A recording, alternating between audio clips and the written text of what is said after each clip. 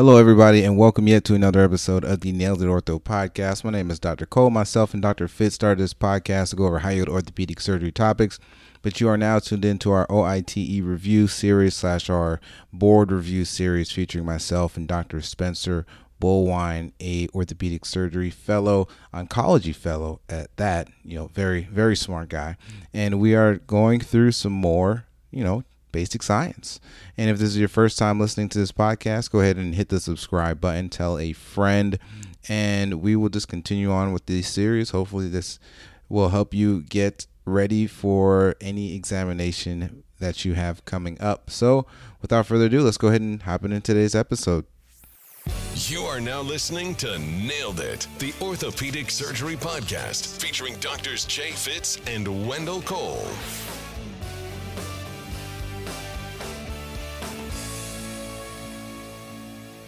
All right, everybody, welcome back to another episode, Nailed Ortho Podcast. We are doing our OITE review, and Central, we're finally on our last of our basic science episodes. So I'm happy for that. So 100%. I'm celebrating by doing this podcast and drinking a beer at the same time.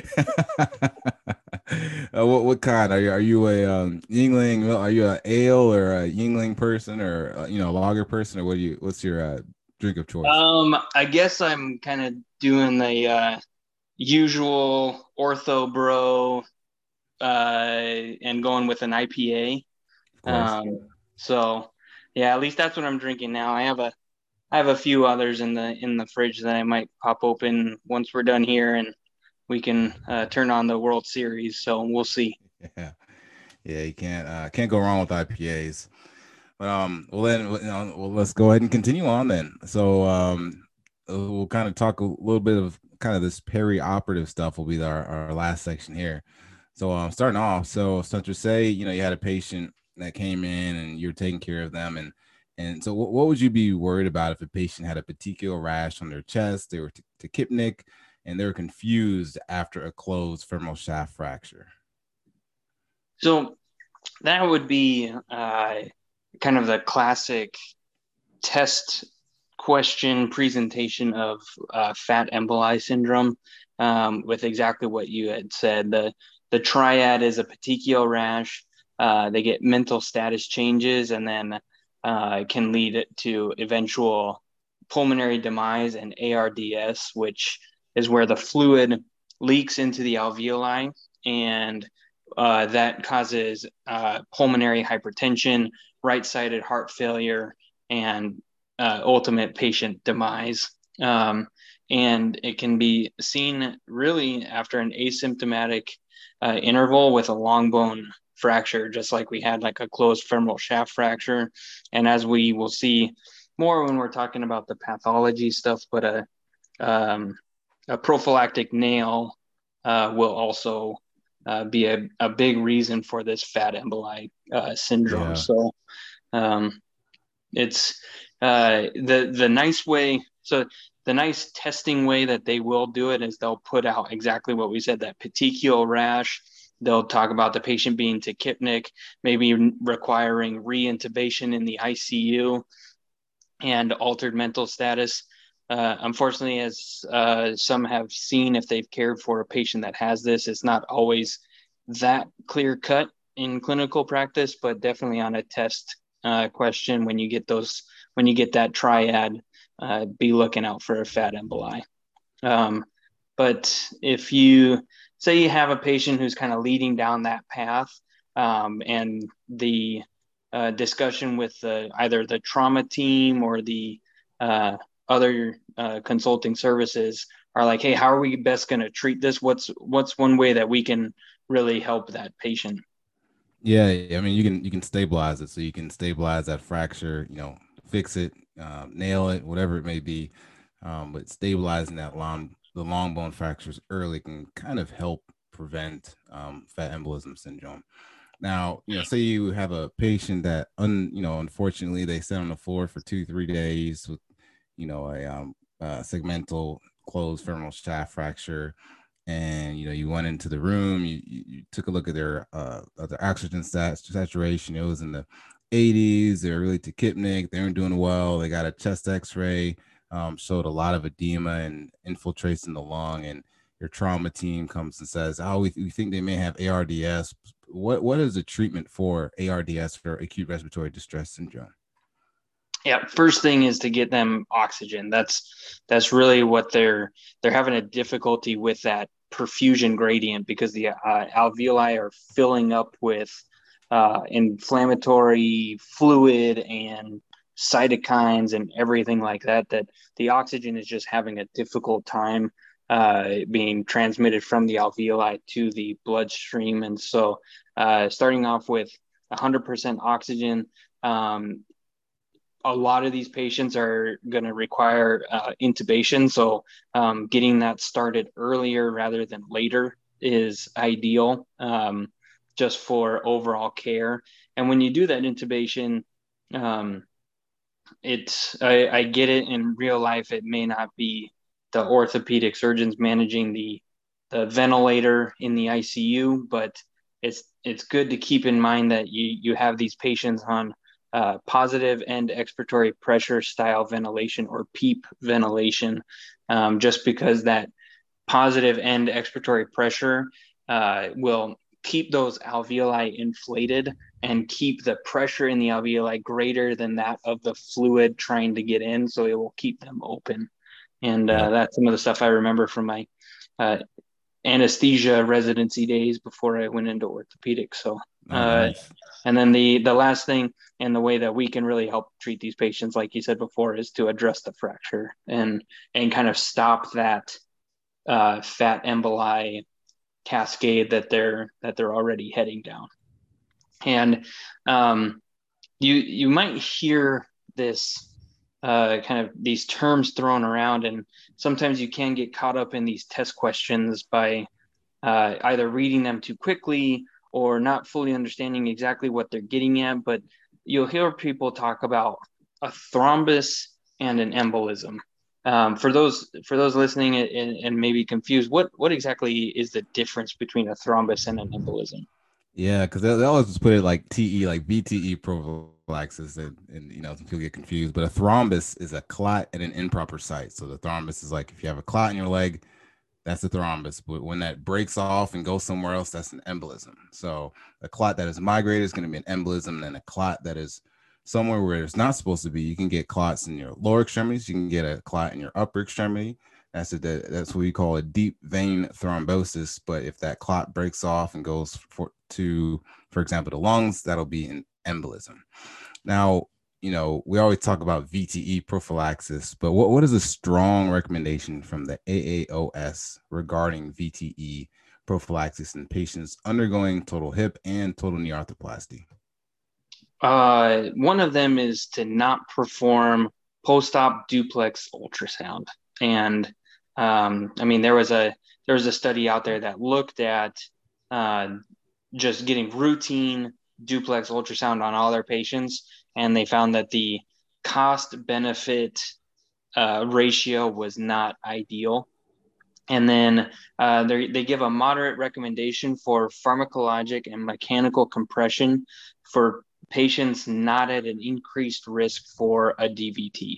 And going back to what you're talking about between the thrombus and the embolism, people will say DVT prophylaxis and VTE prophylaxis. I know you briefly mentioned that, but those are kind of two different things, because one is to prevent a DVT from forming, and technically VTE prophylaxis is preventing an embolus from going to the lungs. So it's really not necessarily about truly preventing that DVT, although that's the ultimate goal.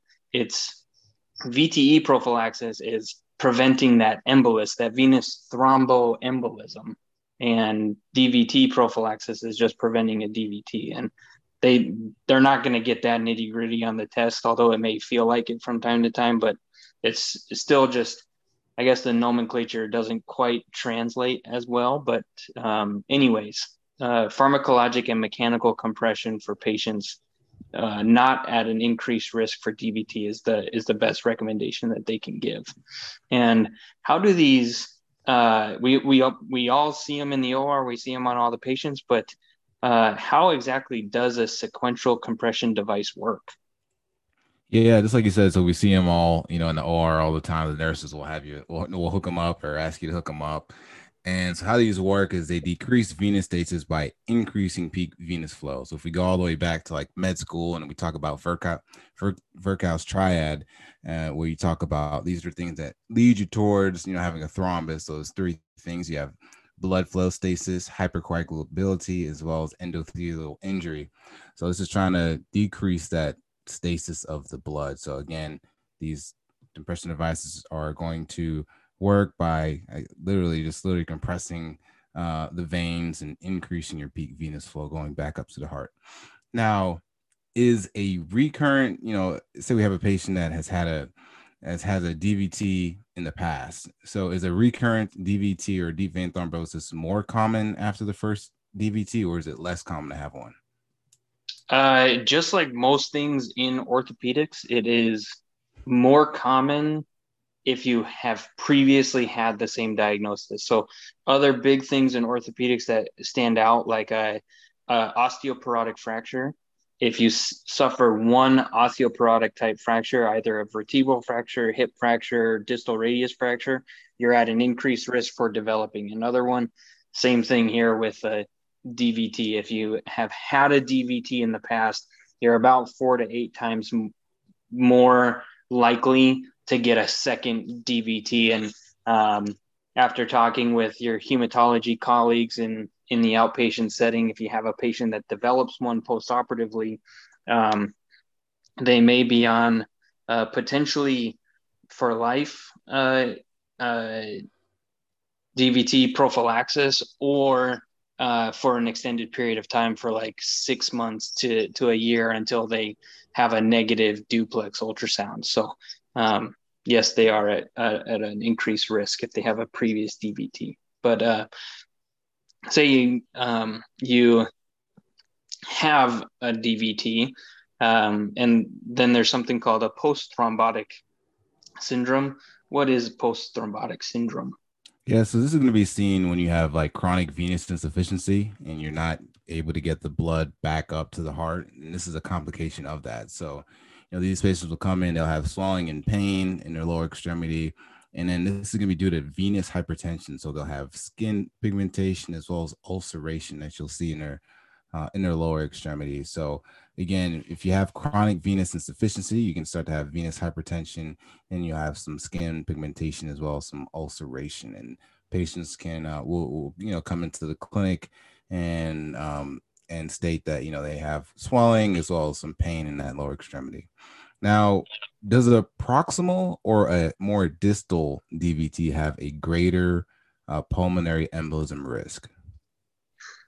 Sheer just deduction and common sense reasoning, I think, is the best way to think about this. And that is not to bash on anybody that is like, well, I don't know the difference. It's one of those, I think if you think about it, whatever is closest to the lungs is most likely to get there. So a proximal DVT is a greater risk for a PE than a distal one. And I guess if you just think about it, if you have a more distal or below knee DVT, it has to be able to get more proximal in order to get to the lungs. So above knee DVT has a higher risk for an embolism, pulmonary embolism development. And let's say you're talking to the patient preoperatively, and they maybe have a few risk factors for thromboembolic disease. What would make you think that they would have those risk factors, or what parts of their history would point you in that direction? Yeah, so the same thing like we were talking about earlier, where it's more common to have a recurrent DVT if you have a DVT in the past. Same thing with thromboembolic disease. So a risk factor is going to be a prior thromboembolic disease. So if this has happened to you before, you have a higher risk of having this happen to you again. Other factors include increasing age over 40 years old. If they're immobile, so they're still for a really long period of time, if they're as well if they're obese. So again, risk factors for thromboembolic disease is going to be any prior thromboembolic disease, increased age over 40, if they're immobile, as well as if they're obese. And I think I mentioned this a little bit earlier, but for repetition's sake, we'll go over it again. What is Virchow's triad?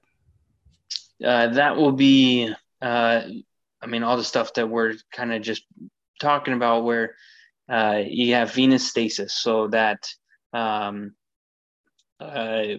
whether that is by being a more sedentary type person, or by sheer fact that you're not moving as much after surgery. So post trauma or post arthroplasty in pain, people aren't going to want to be as mobile. So venous stasis, endothelial damage caused by trauma.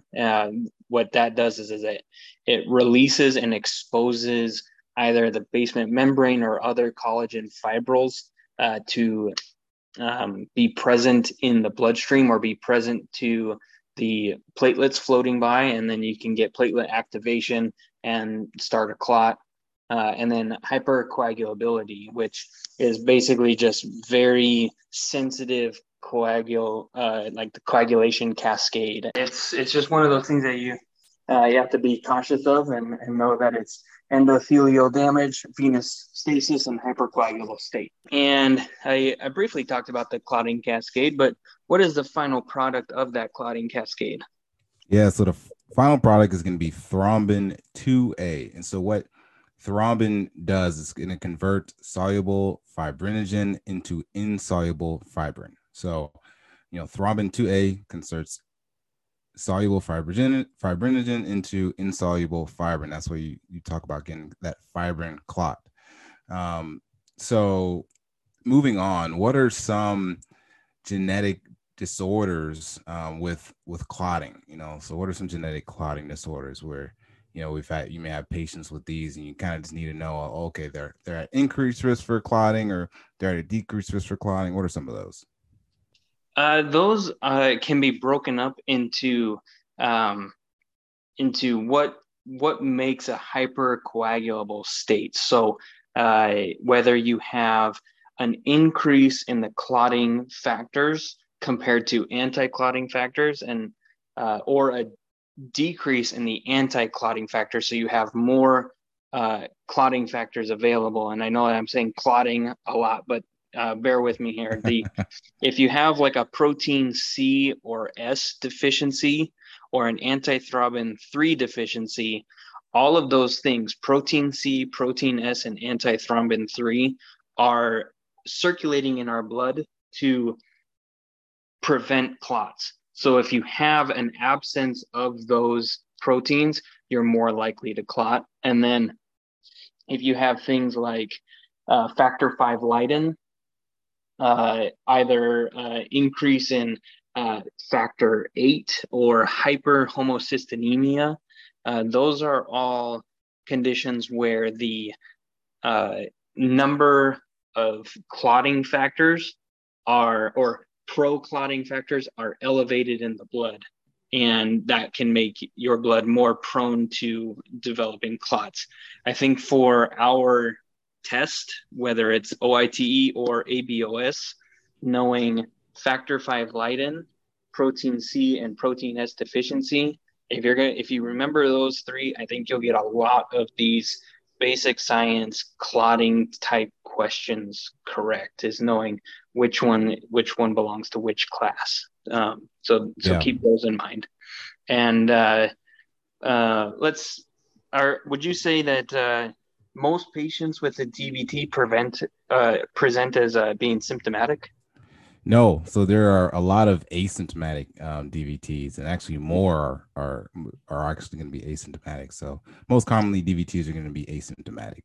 So just know that, and know that not all of them are going to present with a whole bunch of symptoms. And so if we have all these DVTs that are coming around left and right, and a lot of these are asymptomatic, should we screen everybody for a DVT with the duplex ultrasound? We shouldn't. And the reason for that is, although more DVTs are asymptomatic than symptomatic, they still present in a relatively low percentage of the population. So the cost benefit ratio of ordering a duplex ultrasound on every patient post-op is not going to really prevent disease.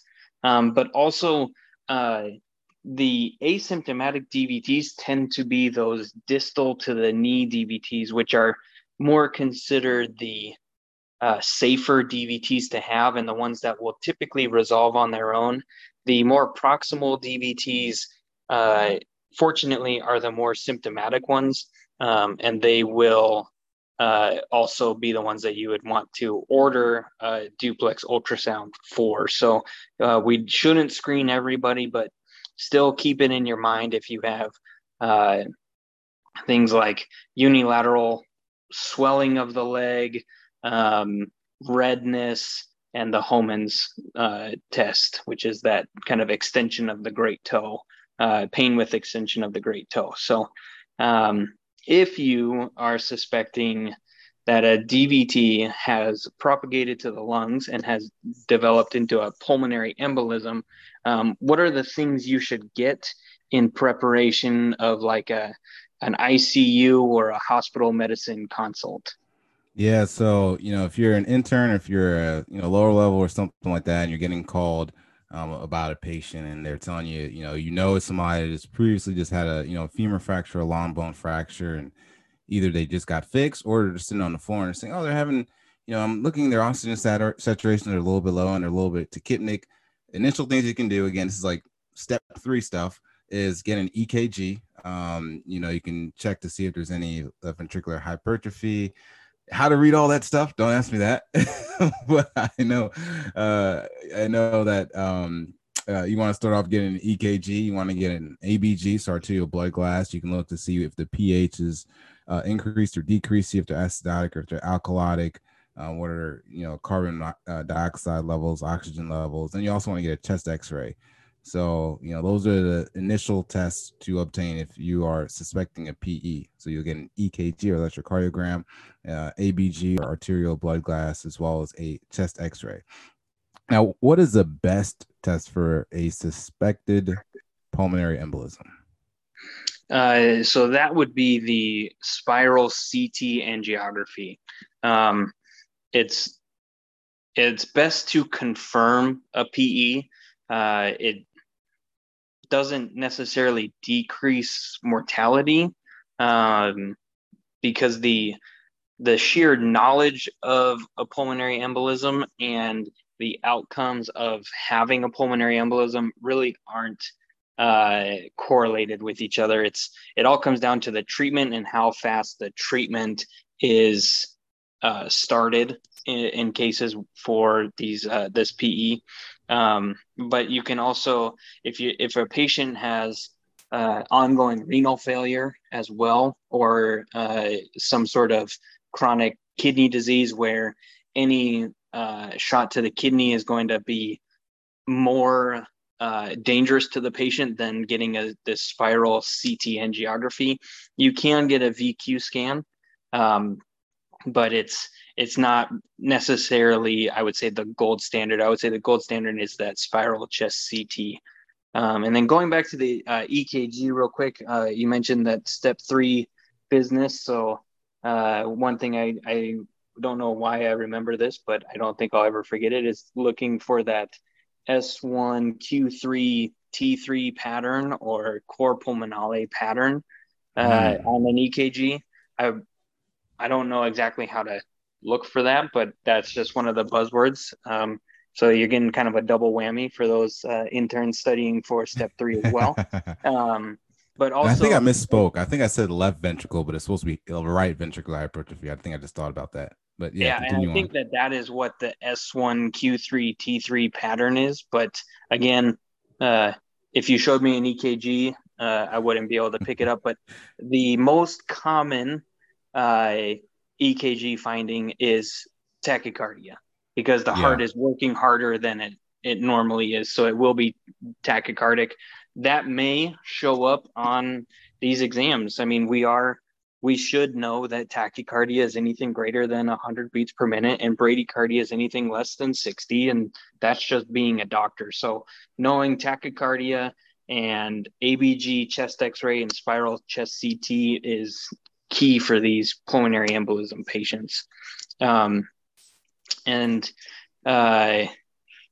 let's say we've high-fived, our hip arthroplasty has gone perfectly. Our cup is in exactly 20 degrees of anteversion, exactly 40 degrees of inclination. Our stem fits perfect, and we start our patient on DVT prophylaxis. What are some of the risks associated with starting a patient on DVT prophylaxis? Yeah. So, I mean, if you think about it, you are stopping clots from forming, so you can bleed. If you just think about it, so a risk of DVT prophylaxis is going to be bleeding. This can cause a hematoma formation, and depending on how bad it is, it may possibly require returning to the OR for possibly irrigation debridement. If you're doing an arthroplasty case, it just may warrant a poly swap or a polyethylene liner exchange. So just know that there are risks with DVT prophylaxis. So just know that. Now we spoke about one of the ways a little bit earlier. What are some mechanical ways to prevent a deep vein thrombosis? So the best way, in my opinion, is to get the patient up and moving.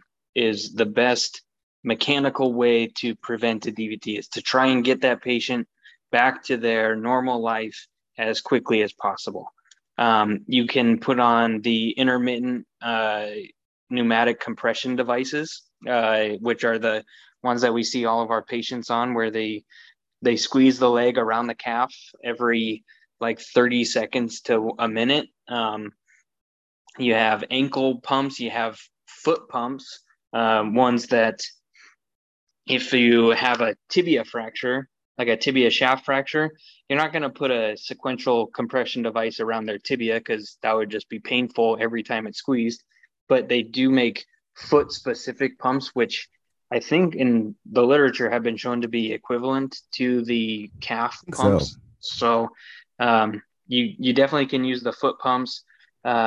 Compression stockings, they are really just to help the edema in the leg. They're not necessarily there to prevent a DVT, but it's to prevent overall edema in the leg. And then if you have a patient with a brain bleed or a GI bleed or severe anemia where you're worried that if you put them on a blood thinner that they'll be worse off, you can always consult your vascular or interventional radiology colleagues for an IVC filter. Those are all kind of the non-pharmacologic ways to prevent a DVT or prevent the DVT from going to a pulmonary embolism in the case of a IVC filter. Thank you all for listening to yet another episode of the Nailed It Ortho podcast. I hope you are continuing to enjoy our basic science review. We hope you are liking it. Please, if you haven't already, subscribe to our YouTube channel as well. I know this video or this podcast isn't on YouTube, but please subscribe to the channel and feel free to follow us at Nailed It Ortho on Instagram, Facebook, as well as Twitter. So until next week, stay strong, my friends.